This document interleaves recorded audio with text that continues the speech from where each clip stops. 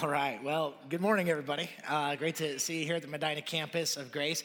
If you're a guest with us this morning, I feel like I need to apologize to you for what just happened. And that was Dan Miller. He leads our student ministries here, or I should say he used to lead the student ministries here. There's a job opening now at Grace, and so if you're looking to get into that, it'd be great. You can visit Dan in prison too. That'd be fun. But no, for real, I do just want to just kind of reiterate what they were talking about. The party is going to be a blast. It's coming up this Friday. You do not want to miss it. And again, kind of the heartbeat behind that, in case you missed some of it, is we just kind of said, in the duration of our life as a church, so this campus, the Medina East campus, is 7 years old now, and we said we have literally never in our entire history been able to have all of us in one place at one time under one roof. And so we said, how cool would it be to get everyone together and to be able to really celebrate just what God is building and what God is doing and have a chance to just enjoy something for the whole family. And so it's going to be a blast. I want to encourage you to come. My wife and I are super pumped about seeing you there at the party coming this Friday. But today, what we're doing here at our campus is we're actually finishing a series that we've been in for 10 weeks, believe it or not. So it has been a bit of a long series, but I think it's been a very important series, and it's been neat to see how God has really worked in the lives of so many people, so many of you throughout this series. In fact, last week, I'm just so excited to give you a report that over the course of our 4 services last week, we had a chance to see 35 people respond in faith and obedience and get baptized here. So that was awesome. And so cool to see so many people respond in obedience to Christ and get baptized, and just so thankful for what God is doing in the lives of so many of you. I want to celebrate with you if you got baptized. And I also just want to mention, if you're a person who was here last week and maybe you've been kicking yourself all week because you're like, man, I wanted to get baptized. I felt like that was the right step for me, but I couldn't do it, and I've been kicking myself all week. The good news is it's never too late to take that step of obedience. And so we would love to help you do that. And I'd encourage you, if you're ready to get baptized, if you would let us know on that card, that Connect card, drop that in the basket. We'd love to get you set up with that. And I also want you to know, you might not know this, we actually do a lot of baptisms in our life groups. And so if you're not connected to a life group, talk to your life group leader, and get connected to a life group. Talk to your life group leader, and we'd love to baptize you in that setting as well. But this series that we're closing out, you are here. If you are just joining us, like I said, you're catching us at the end. But what we've been doing in this series, kind of the whole heartbeat, is we said that our kind of big aim is that we want to orient all of us to the big story of the Bible. So that has been kind of our goal together, is we said we want to get a big picture understanding of what the whole Bible teaches. And the reason that we've been doing this is we said that, quite honestly, for many, many people in our society today, we said the way we approach the Bible tends to be that we read it as if there was a lot of Bible stories. In other words, a lot of us look at the Bible and we would kind of understand it as a collection of a bunch of different little stories, right? And so there's a bunch of different stories in the Bible, each with different characters, each with their own theme, each with their own moral, each with their own plot line, and we kind of look at the Bible like that. And here's what we said. So that while it's true that the Bible contains many stories within it, that the Bible actually is telling just really one story. That a better way to understand the Bible is telling one comprehensive, unified story from Genesis, which is the first book of the Bible, all the way to Revelation. That the Bible has one story arc, that there's one meta-narrative, and it's actually pointing to one hero. And we said, quite honestly, many of us maybe are not familiar with that story. We don't understand the Bible that way. And so in this series, we've been trying to help us kind of get that big picture overview, that kind of orienting ourselves to the big story of the Bible. One of the things we've been doing week after week is we've been looking together at this kind of roadmap. And we said, if you want to think about the Bible in one picture, kind of in one snapshot, this is actually a pretty helpful way to do it. We said that really you can kind of summarize the Bible story in these 10 mile markers. And so the 10 mile markers we said is this. This is the story of what the Bible teaches. It's the story that God creates and we rebel, and God promises and we wander, and God builds and we destroy. And so the Father sends, and the Son rescues, and the Spirit indwells, and God reigns. And we said, there it is. There's kind of a snapshot of what the whole story of the Bible is. And so each week, we've actually been going through every single one of these points and kind of talking about and filling in some of the details on that. Now, I'll just say we've covered pretty much everything on the screen. And so if you've missed the previous weeks and you want to catch up, you can grab that on our website, our app, our podcast. All of those talks are available for you. But today, we're going to be completing this series. So we're going to be talking about the last piece. And so the last piece is this idea that God reigns. And so here's what we're going to be talking about today. Today, we are going to get a picture of what God has in store for us in the future. What does the future look like for those who put their hope and their faith in God, their hope and faith in Jesus? What does that look like? That's what we're going to get a chance to talk about today. And so I'm actually pretty excited because today we get to spend some of our time thinking about and talking about heaven. So we get a chance to talk about.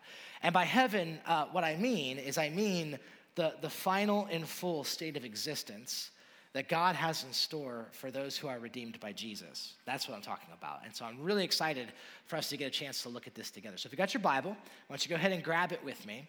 And as we dig into this topic, we're going to go to Revelation chapter 21. Okay, so grab your Bible if you would. If you join me, Revelation 21 is where we're going to go. If you didn't bring a Bible, page 872 in the Bibles under your chairs is where you're going to find Revelation 21. And if you don't own a Bible, you can have one. We'd love for you to take one home with you and make that a gift. So Revelation 21. And as you're getting ready to get to Revelation 21, kind of finding your way there, I just want to tell you that every time I teach out of the book of Revelation, just got to be honest with you, I'm always a little bit nervous. And the reason is not because Revelation isn't awesome. It is a phenomenal, amazing book of the Bible. But the truth is, and if you've ever tried to read the book of Revelation, or if you ever spent any amount of time in the book of Revelation, you probably know this. Revelation is most probably the most confusing and the most seemingly cryptic book in all of the Bible. And if you've ever tried to read it, you know this. So you open up the book of Revelation, and you're going to see that there's things like beasts and dragons and antichrists, and it's going to talk about all kinds of weird stuff. It's going to talk about trumpets and bowls and judgments, and it's bizarre, quite honestly, when you read it. In fact, I thought it's kind of funny during our equipping division classes, which our equipping division here is a series of ministry training classes that we offer, and during those training classes, one of the classes I taught on was on the book of Revelation. And afterwards, one of the guys that was in the class sent me this graph, this chart of how to understand Revelation. I thought this was pretty funny. I thought I'd share it with you. But this is Revelation Explained. And I don't know if you can see this, but the blue is preachability. So you can see by chapter. Chapters 1, 2, 3, and 4, pretty preachable.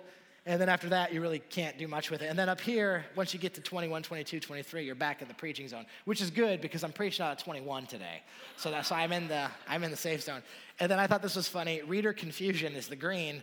So it starts off like, yeah, okay, this is pretty good. By the time you get to chapter 4, you're just like, I don't know what the heck's going on anymore. And this is my favorite part. The yellow is trumpets, and the red is dragons. Just like right on there.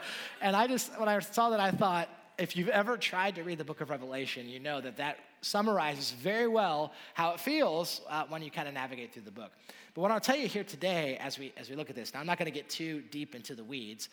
If you want to go deeper on this topic, you can jump into the equipping division, and we can do that. But just for the sake of our conversation, I want you to know that probably the biggest reason why Revelation is so confusing to us and is so misunderstood, the biggest reason I think is because, quite honestly, it's written in a type of literature.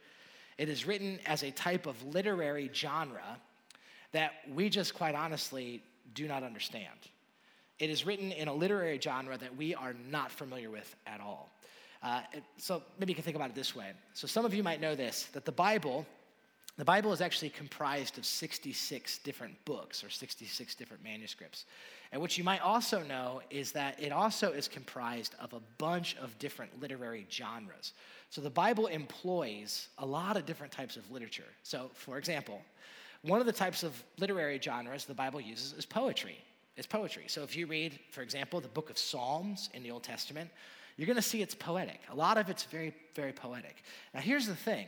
Even though it's Hebrew poetry, and we are in America, and there's differences between American poetry and Hebrew poetry, we all kind of understand poetry, right? Like we get it. We understand what to do with it. When we read something that's poetry, we know it's not always literal.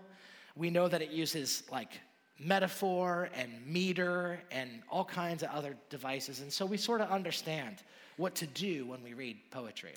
Well, here's the thing. There is no cultural equivalent to the type of literary genre that Revelation is written in. And what is the literary genre of Revelation, you might be asking? Well, it's actually something that scholars call apocalyptic. So Revelation is a type of genre of literature. It's called apocalyptic. And the reason it's called apocalyptic is actually because of the Greek word where we get revelation from. So the Greek word for revelation is this word right here. It's apocalypsis. And apocalypsis is where we get apocalypse from. Now, here's the crazy thing. When we think of apocalypse, for a lot of us, when I say apocalypse, what comes to your mind is usually gloom and doom. What comes to your mind is probably like zombie apocalypse, right? You might think of like a dystopian future or something like that, some kind of Hollywood movie where they use the word apocalypse, right? That's what you might be thinking of. But the word apocalypse in the Greek language, apocalypsis, literally just means the unveiling or the revealing of something. So think about it this way. The revelation is the revealing of something. That's what it is. That's what's going on here. And one of the key features about this type of literature is that it was very, very popular back in Jesus' time.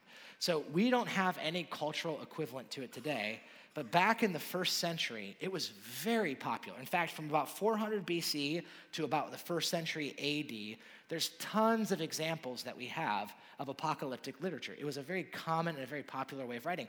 So the first readers, when they read Revelation, they wouldn't have been as confused as we would be. They would have understood what the author was trying to do because it was something that they would have been familiar with. And apocalyptic literature, one of the things that we're going to learn about it, it's highly symbolic. It uses imagery to communicate not just things about the end of the world, but also things about history and about politics.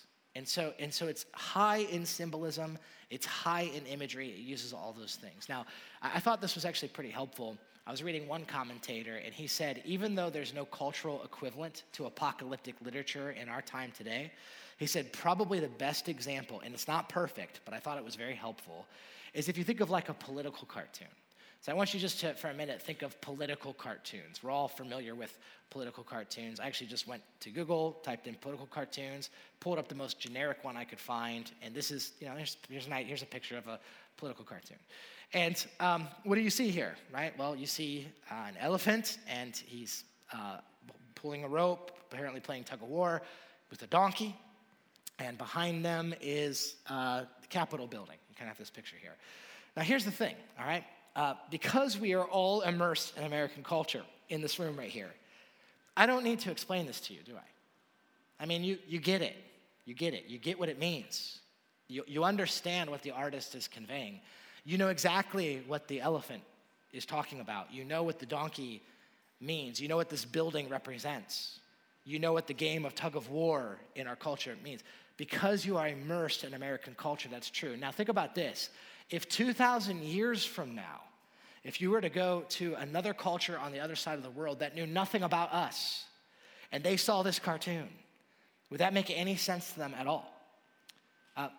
No, it would be very confusing to them. It would not be immediately self-explanatory. They would need to know something about American culture. They would need to know something about American politics to be able to interpret and understand what's going on here. So think about political cartoons for a minute. The things I love about these is that even though they're cartoons, they're actually very sophisticated, aren't they? They're very sophisticated because they require a knowledge, not just of American history, but also American political imagery and also American culture. Like, we all know what tug of war is. We all know that this building back here represents a whole ideology and a whole governmental structure. So it's actually very sophisticated. And here's the thing. Even though these are images and they're symbols, they represent real things, right? They're not talking about something fake. They're talking about something real, something that's real people, real ideologies, real movements, real structures that are in place. Now, if you can get your mind around that, that's actually a lot what the book of Revelation is like. Not entirely, but a lot like that. And in the same way that political cartoons require that you are immersed in American culture, Revelation, the author of Revelation, John, he's assuming that you are immersed, and his readers would have been immersed, in the Bible. In the Bible. In fact, more specifically in the Hebrew Bible, the Old Testament. The Old Testament. I don't know if you knew this or not, but did you know that just in the last 2 chapters of Revelation, Revelation 21 and 22, it quotes and it alludes and it references the Old Testament 30 times. 30 times. And so all that to say this, if you want to understand the book of Revelation, don't read the tabloids, read the Old Testament, because that's where he's pulling imagery from to help us kind of understand what's going on in the thing. Now, I say all of that just to keep that in your mind, because as we read the picture that we're going to have of what the future looks like for those who put their hope in Jesus, it's essential that you get that so that we understand what he's saying. So, having said all that, what I want to show you now in Revelation 21 is I think that John is going to invite us, as he thinks about heaven, I think he invites us to see 2 things. There's 2 things he wants us to see, and here they are. Number 1, he wants us to see, he's inviting us to see that which is new. So in this future, the heaven, the final future that God has in store for those who put their hope in him, he wants us to see what is new, and he wants us to see what is no more.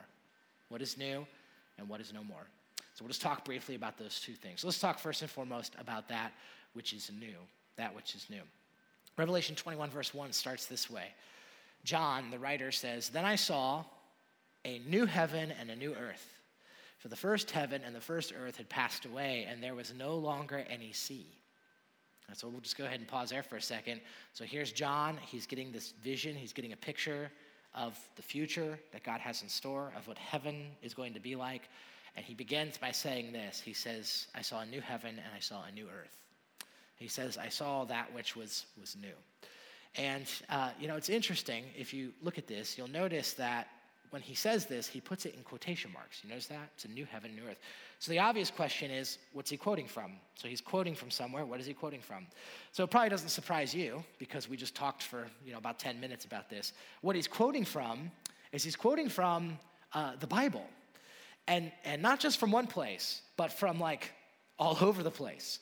And so, for example, this idea that there's going to be a new heaven and a new earth that's going to be in this ultimate reality that God has for us, it's found in Isaiah 65, it's found in Isaiah 66, it's found in Zechariah chapter 2, it's mentioned in 2 Corinthians chapter 5, it's mentioned in 2 Peter chapter 3, and that's just a handful. There's more that I could give you, but basically he's saying this is what the whole Bible is teaching, is that one day there's going to be a new heaven and there's going to be a new earth. That's where this is going.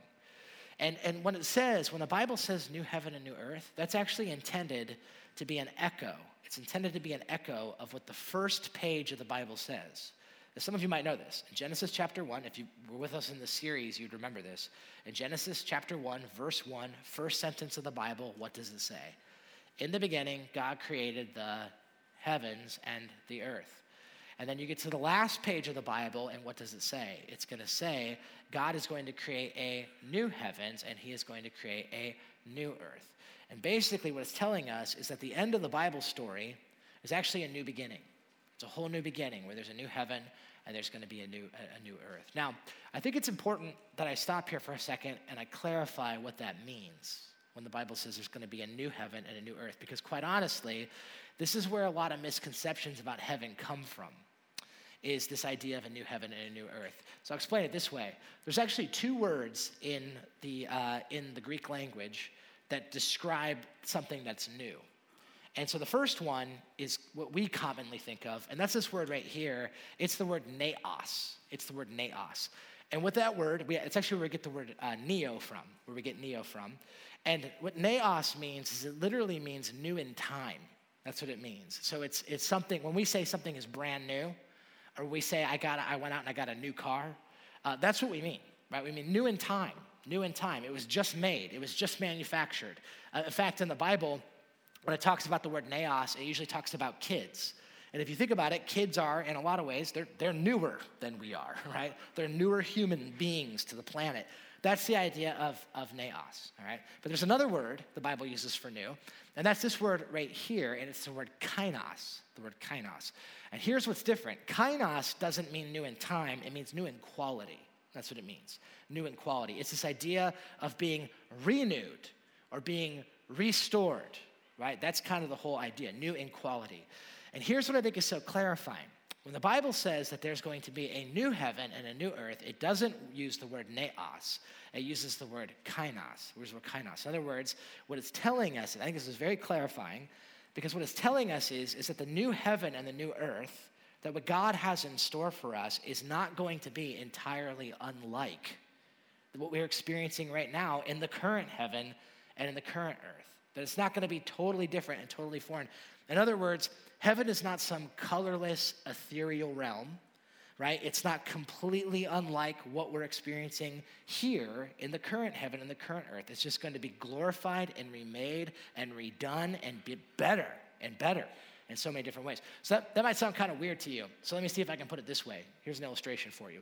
Let's say you had a friend, and your friend said, hey, I'm at the junkyard, and I'm telling you, I just found, just the most amazing treasure here. It is a hidden gem. And they told you, I found a 1968 Ford Mustang.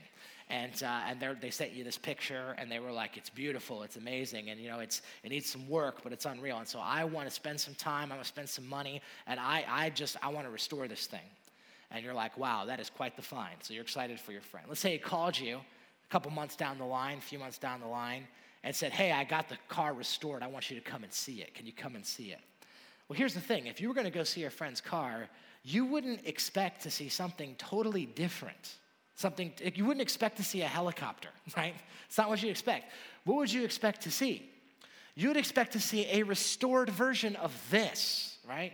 You'd expect to see you'd expect to see something like this. That's what you'd expect.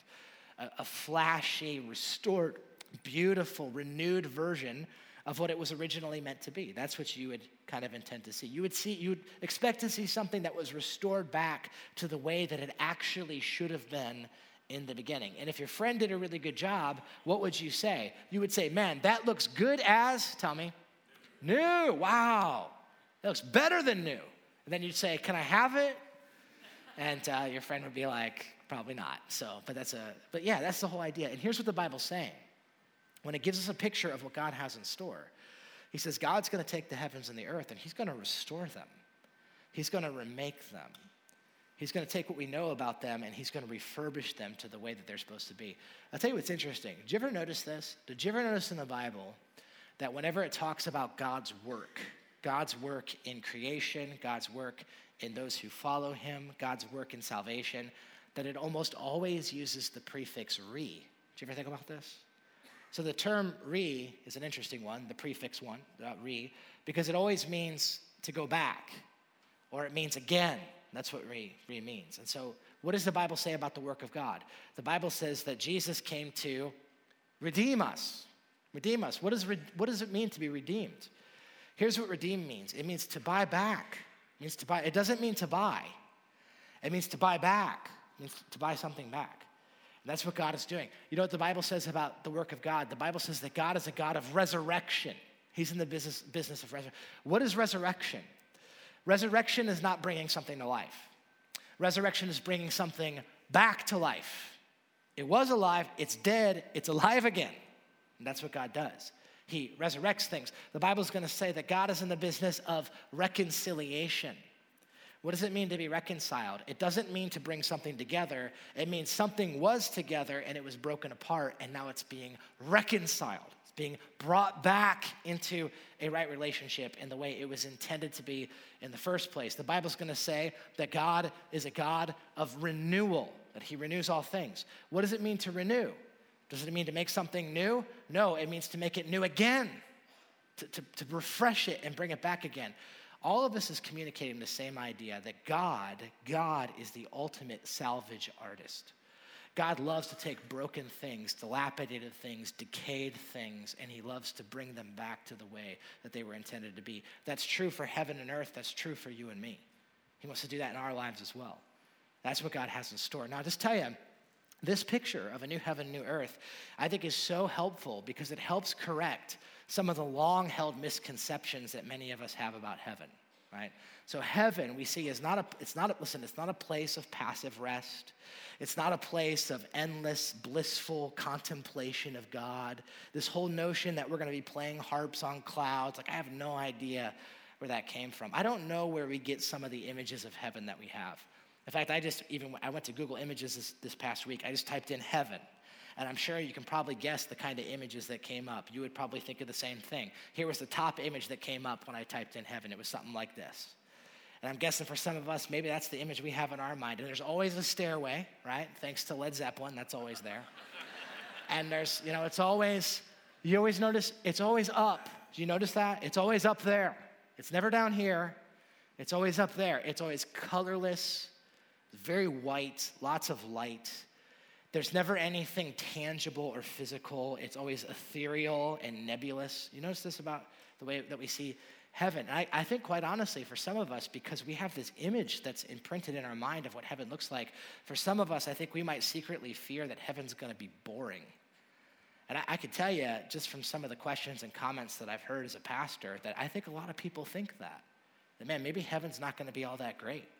I think for some of us, maybe we think that heaven is just going to be like one long, continual church service for eternity. And some of you are like, oh, dear Lord, please, no, right? What are they doing in hell? And I'll just tell you this much. I'm a pastor. I don't want that. I don't want an eternity of church service. That sounds awful to me, right? And that's this, we get this idea. I remember, so many of us think, man, if we're in heaven, we might be missing out. I did college ministry for 7 years, and you can probably guess, whenever we talked about heaven, the most popular question I got from college students about heaven, you can probably guess it was this one: is there going to be sex in heaven? Sex in heaven. And some of you are like, college students, they would ask that. And you're like, but just out of curiosity, how would you answer that question? I don't I have a friend, I don't know, I'm just saying, right? And, but they would ask, like, what about that? And pet lovers would ask me, I like the idea of being with God, but what about my dog? What about Fido? Like, is Disney right? Do all dogs go to heaven? And that kind of thing. People with hobbies would ask the question a lot. Like, am I going to be able to do my hobby? I love to ski, or I love to, bike, or whatever it is. I love to, I love to play golf. Is that going to be there? Are we going to be able to do those things in heaven? And listen, here's what I want you to hear me say. I don't know. I'm not entirely sure what God has in store for us in the new heavens and the new earth. But what I want you to understand is that the new heavens and new earth are going to be everything that we love about the current version of heaven and earth. It's just going to be glorified, and it's going to be sinless. And so I'm thinking it's going to be there, and if it's not there, you're not going to want it there. So if you're like, is my dog going to be there? My thought is, I think so. I can't imagine that not being the case. Now, all the things we love about this place. Is my hobby going to be there? I'm thinking, yeah, probably. Probably it's going to be there. I'm guessing. If we're talking about a renewed version, it's going to be better and there. Some of you are like, is it? I'm like, I don't know. Some of you are like, is my cat going to be there? And all God's people said, no. There is a place for cats. God made that. He's declared that to be the case. But look, I'm just saying, a new heaven and a new earth, man, it's everything we love about the current heaven and the current earth. It's just without the curse of sin. It's going to be glorified. So listen, in the new heaven and the new earth, creation's beauties are going to be heightened. Its pleasures are going to be strengthened. And our limitations are going to be removed. So just take a minute, and I'll just tell you, when I start to think about heaven in that way, it starts to excite my imagination. I don't know about you. Just imagine with me. Imagine the Bahamas. I mean, if what we're experiencing right now is the cursed version of the Bahamas, what is the glorified one going to look like? That's going to be awesome. Listen, I love to eat food. Love it. What is it going to be like to experience glorified food with glorified taste buds? Can you imagine that?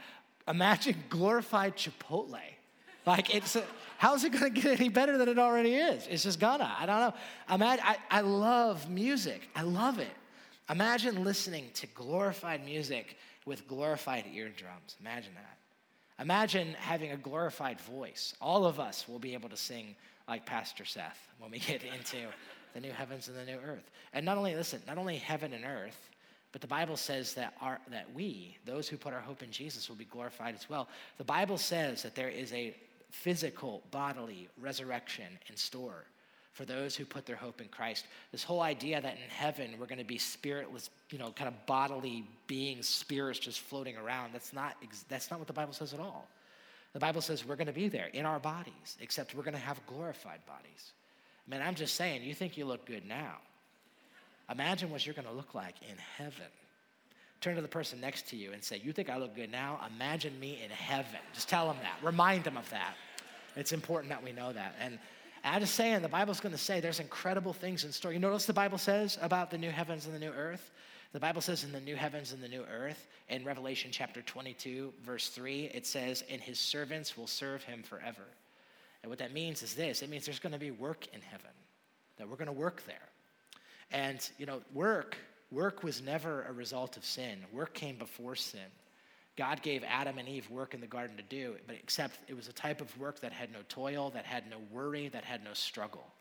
And so we will have meaningful service that we will do for God. God has gifted you and designed you with certain gifts and abilities and talents, and he has wired you in such a way that you're going to be able to do those things for your King in eternity. It's amazing to think about. I'm just telling you, we could spend all day on this point talking about how amazing it is when all things are new. When there's a new heaven and there's a new earth and there's new bodies and everything is restored to the way that God wants it to be. But I also want you to see, I think what John is inviting us to see is not just that which is new, but also that which is no more. That which is no more. Part of the picture that we get of heaven is not just what's going to be there, but what's not going to be there. What's not going to be there. What's no more. And I want to show you because I just think this is so powerful what John says. Here's what he says. He says, then I saw a new heaven and a new earth, for the first heaven and the first earth had passed away, and there was no longer any sea. And so the first thing we see is there's no more sea. There's no more sea. Now, I know for some of us that's kind of confusing because we're like, well, hold on a minute. Does that mean is the Bible saying there's no ocean? Is that what it's talking about? Like there's just not and for some of us that honestly might seem like kind of a bummer because some of us we like it. We like the beach. We like activities, snorkeling and those kind of things. So we're like, is that not going to be there? And so let me just help you out here. Let me just kind of remind us for a minute, what is the literary genre of Revelation? Anyone remember what it is? Remember what it is? Okay, I got apocalyptic is what it is. So think political cartoon. All right, so let's just say that I got up here and I said to a bunch of Americans, and I was talking about political cartoons, and I said, one day there's going to be no more elephants and there's going to be no more donkeys. You wouldn't be like, what's this guy got against elephants? You wouldn't say, you'd be like, no, I get it. I get what you're saying. It's symbolic. You're saying there's not going to be any more political conflict, or there's not going to be any more divisive, bipartisan drama anymore. That's what you're saying. And you have to understand that when John says there's no more sea, that would have made immediate sense to his hearers. They would have known exactly what he was talking about. And what does he mean when he says that there's no sea? Well, think about this for a minute. In Revelation alone, just in the book of Revelation, you see that the devil, the Antichrist, and the anti-Christian empire are all depicted as sea monsters. And the Bible's like in Revelation, the beast came out of the sea. What does all that mean? Well, the sea was to an ancient person in the first century was very symbolic. If you go through the Old Testament and you tally up the amount of times it talks about the sea, you will see that it's never positive, almost never positive. Scary things are in the sea. The sea is where storms come from. To the ancient person, the sea was a place of danger, it was a place of death, it was a place of chaos, and it was a place of mystery. That's what it was. So here's what, to the ancient person, the sea, in a lot of ways, it was basically the thing that was most threatening to human safety. And so it was representative of everything that would cause worry or anxiety or mystery or unknown, and something you had to be protected from, and it was something that was counter human flourishing, is what it would be. So if you were to take that same idea and you were to put it in our culture, it'd be like me saying, and then there was no more nuclear weapons. If I said that, you would understand that. What it means is there's nothing threatening our safety anymore. There's no need for worry or anxiety. There's nothing that you need to protect your children or yourself from anymore, is what he's saying. That's what it would have communicated to them. And I'll tell you what's more. What's interesting is if you go through Revelation chapter 21 and chapter 22, and you'll notice, when I was studying it, I noticed this. There is repetition. And over again, you'll see in Revelation 21 and 22 that John is going to talk about that which is new and that which is no more. And he's going to say, there's a new heaven, there's a new earth. He's going to say there's a new Jerusalem. It's also a symbol. It's an Old Testament symbol. Jerusalem was the city of God, where the people of God would come together to gather on the presence of God. He's going to say there's a new Jerusalem. And then the Bible's going to say heaven is described as what's no more. There's not going to be any more sea. He's going to say in verse 4, for example, he's going to say that God is going to wipe away every tear from their eyes. There's going to be no more death. There's going to be no more mourning. There's going to be no more crying. There's going to be no more pain. No more sea, no more death, no more mourning, no more crying, no more pain. It's going to say there's no more temple. Later on in that chapter, no more temple. Again, it's an Old Testament idea. The temple was you used to have to go to a place to interact with God. He's saying none of that anymore. That's gone. It's going to say no more night, no more night. So you see all this imagery, what it's trying to communicate to us. Here's what it's trying to tell us. He says it straight out in chapter 22, verse 3. He says this, no longer will there be any curse. That's it. No curse. That's what he's saying. No more curse. Now, when he says no more curse, what he's referring to, and if you've been with us in this series, you might remember this. He's referring back to Genesis chapter 3. In Genesis chapter 3, when the first humans rebel against God, the Bible says from that point forward, we now live in a cursed existence. And the rest of the Bible is going to explain to us the effects and the dysfunctions that come from that curse in Genesis chapter 3. But when you get to Revelation 22 and you get to the end of the story, it's going to say, listen, there is no more. There is no more curse. No more curse. Let me just say, I can tell by looking at your faces right now that you're probably having the same response that I did when I first read that. I thought to myself, oh, that's pretty cool. But it didn't actually sink in at first. And so I want to hopefully help you think about this with me. No more curse. No more curse. I sat down in my office and I thought to myself, what does that mean? God, I want to understand what that means. No more curse. I want to feel what that means, that there's no more curse. And I just started to write some stuff down, started to make a list. What does it mean that there's no curse? I thought maybe I'd share my list with you. It's not exhaustive, but I thought maybe I'd share it with you so that you could imagine with me what that means, that there's no more curse. So here's what I want to ask you to do. I just want to ask you to look up here, turn your phone off. So many distractions, I get it, but I just want you, would you just imagine with me what it's going to be like to be in a place where there is no more curse, where there's no more curse. So here's a list, just a few things I wrote down. No more curse means this. It means no more trial. It means no more trouble. It means no more burdens. It means no more DMV. Praise Jesus, right? Listen, it means no more tax forms. It means no more debt. It means no more insurance. It means no more locks on doors. It means no more bars on windows. It means no more security cameras. It means no more tornado warnings, no more hurricanes, no more wildfires, no more tsunamis, no more earthquakes. Listen, it means no more pain. It means no more loneliness. It means no more depression. It means no more anxiety. It means no more worrying. It means no more insecurity. It means no more rejection. It means no more betrayal. It means no more gossip. It means no more broken hearts. Listen, it means no more broken homes. No more broken homes. No more. It means no more sickness. No more exhaustion. No more doctors. It means no more hospitals. No more cancer. No more chemo. No more MRIs, no more mental illness, no more disabilities, no more birth defects, no more wheelchairs, no more pacemakers, no more medical bills, no more nursing homes, no more funeral homes. It means no more struggle. God, no more temptation. It means no more internet filters, no more addictions, no more overdoses, no more shame, no more guilt, no more divorce, no more fatherless homes. It means no more orphaned children. It means no more bullying, no more suicide, no more racism and no more sexism and no more injustice and no more hate crimes, no more school shooters, no more church shootings. It means no more metal detectors, no more verbal abuse, no more physical abuse, no more drug abuse. God, no more child abuse. No more of that, man. No more sex trafficking. It means no more rape, no more tears, no more tissue boxes, no more miscarriages, no more tiny caskets. It means no more infertility and no more infidelity, no more walls, no more wars, no more fighting, no more Satan, no more sin, no more death. It means no more curse. Are you guys excited about that, or am I the only one? God, no more. Just no more of it. Everything in your heart, when you look at this world and you see the dysfunction, and when you look in your own heart, that makes you say, God, that shouldn't be that way. It's gone. It's gone. You guys, I can't imagine what it's going to be like to be without sin.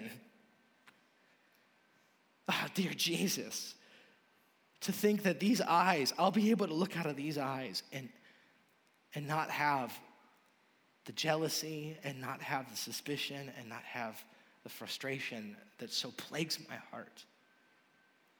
What's that gonna be like? No more, no more. Sometimes people ask the question and they say, so Jesus is gonna wipe away all of our tears when we get there, right? So does that mean we're not gonna remember any of this? Is that what that means? And I'll just tell you, I don't know for sure, but can I tell you what I think, and I'm firmly convinced of? I think we will. I think we're going to remember all of it. All the pain, all the hurt, all the suffering. I think we're going to remember every ounce of it. But I believe that it's going to achieve for us an eternal weight of glory that's going to far outweigh it, and it's going to only bring more glory to God.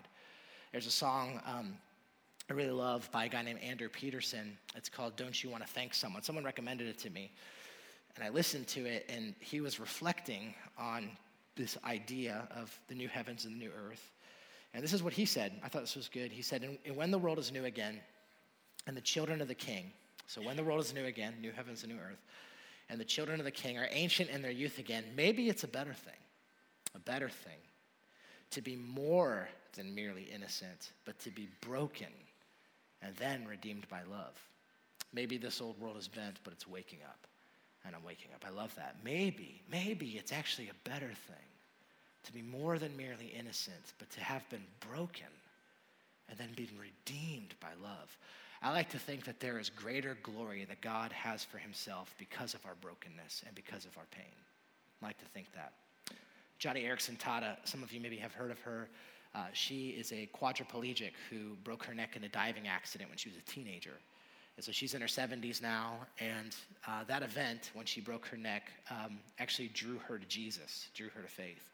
And she wrote a book called Why, O God? It's a great book. And in her book, she's reflecting on heaven, new heavens and new earth. And I love what she said. Here's what she said. I hope in some way I could take my wheelchair to heaven. And with my new glorified body, I'll stand up from that wheelchair on resurrected legs, and I'll be next to the Lord Jesus. And I'll feel those nail prints in his hands, and I will say, thank you, Jesus. And he will know I mean it, because he'll recognize me from how hard I leaned on him during my suffering. She says this, and then I'll say, Lord Jesus, do you see that wheelchair over there? Well, you were right. When you put me in it, it was a lot of trouble. But the weaker I was in that thing, the harder I leaned on you, and the harder I leaned on you, the stronger I discovered you to be.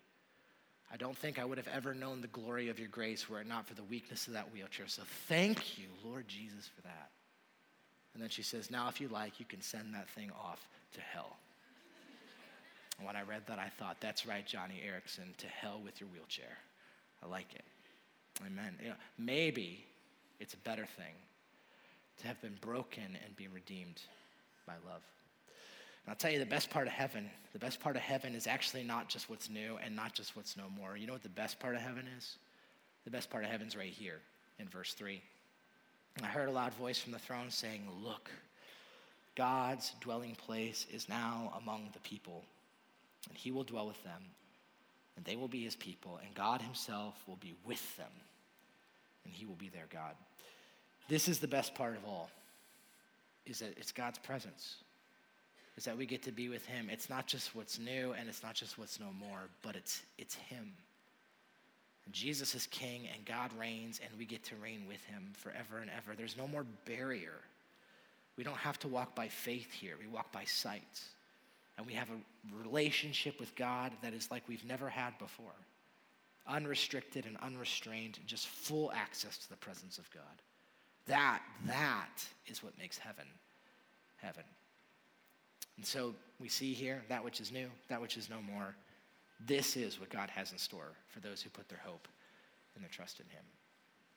And that's the band to come up. And as they do, I thought probably the most fitting way to end our talk and to end the series is to just give you a few conclusions, and then we'll be done. So here's conclusion number one. So what do we do with all these things? Well, first off, I think it's really important we know where this whole thing is going. We know where the story goes, what the future is. And the reason I think it's important is because knowing our future gives us perspective for living today. That's true, isn't it? That's very true. Your present, in a lot of ways, our present is controlled by what we believe about the future. Isn't that true? And I think because, listen, we know this is where the story is going. We know this is what God has in store for those who put their hope in him. I think that maybe for some of us, quite honestly, it should cause us to radically reevaluate the way we're living our life. I just think it's true. I think for some of us, man, if this is real, and those of us who follow Jesus believe with all of our heart, this is what God has in store for us. If that's true, I think it should cause us to ask, how am I investing my time, my life, my energy, my resources? Am I giving myself to things that are ultimately going to matter in the long run? Because there's eternity that's in view. There's something bigger here, right? I would be very unloving if I actually believed this was true and I told you that it doesn't matter how you live your life. That'd be a very unloving thing for me to do, right? That'd be like me saying, just go ahead and polish the brass on the Titanic. It's like, no, man, there's some things that are not worth your time. There are some things that are not worth your investment. There are some things that are not worth your energy. Like how unloving would it be if you came up to me and you said, Tony, I have a dream. It's been a lifelong dream of mine. I want to start a VCR repair company. I just can't wait. How unloving would I be like to be like, dude, just follow your heart. That's great. I'd be like, no, don't. It's a bad idea. It's not good. It's not a good investment, right? And I'm just telling you, for some of you, you need to reevaluate. Don't waste your life. Jesus says that we can take our lives and we can invest those things for things that matter in eternity, So that's first. Second, the second thing is this. Knowing our future enables us to face things we wouldn't otherwise be able to face. So isn't that true? When we know where it's going, it might not change our immediate circumstances, but it can change our perspective on what we're facing in the midst of that. I'll tell you, I was reading a really great book, by the way. I would highly recommend this book to you. If you have more questions about heaven, obviously we can't get to all of it in one sermon, but there's a great book out there I'd point you to. It's called Heaven by Randy Alcorn. It's very good, very comprehensive, very biblical. And in this book, he tells a story I thought was really, really interesting. He told a story about, in 1952, there's a woman named Florence Chadwick. And she was the first woman who swam the English Channel both ways. So she was a really excellent swimmer, and she was looking for a challenge. And so she decided that she was going to swim from the Catalina Island to mainland California. And so she set out to do it, and it's a very long distance. And the day she did it, it was very cold, and it was really foggy. And so she swam, and she swam, and she swam. She swam for 15 hours of swimming. And after 15 hours of cold and fog, she finally felt like her body was starting to give up, so she quit. And she had the boat that was with her pull her into the boat, only to find out she was just half a mile from the shore. And so the next day, they actually interviewed her, and they asked her about that. And here's what she said. This is a quote. She said this: "All I could see was the fog. I think if I could have seen the shore, I would have made it. And I want you to think about those words for a minute. For some of us, quite honestly, maybe we're in a spot right now where all we can see is the fog. That's all we see. Maybe for you, you just see the fog of the disease. You see the fog of the divorce. You see the fog of the addiction. You see the fog of whatever it is you're facing. Some of you right now are in a very foggy place. But listen, my hope and my prayer is that even as we talk about what God has in store for us, that it begins to re-energize you and give you a fresh vision, that we can see the shore. We can see the shore. We know where this is going, and it's going somewhere good.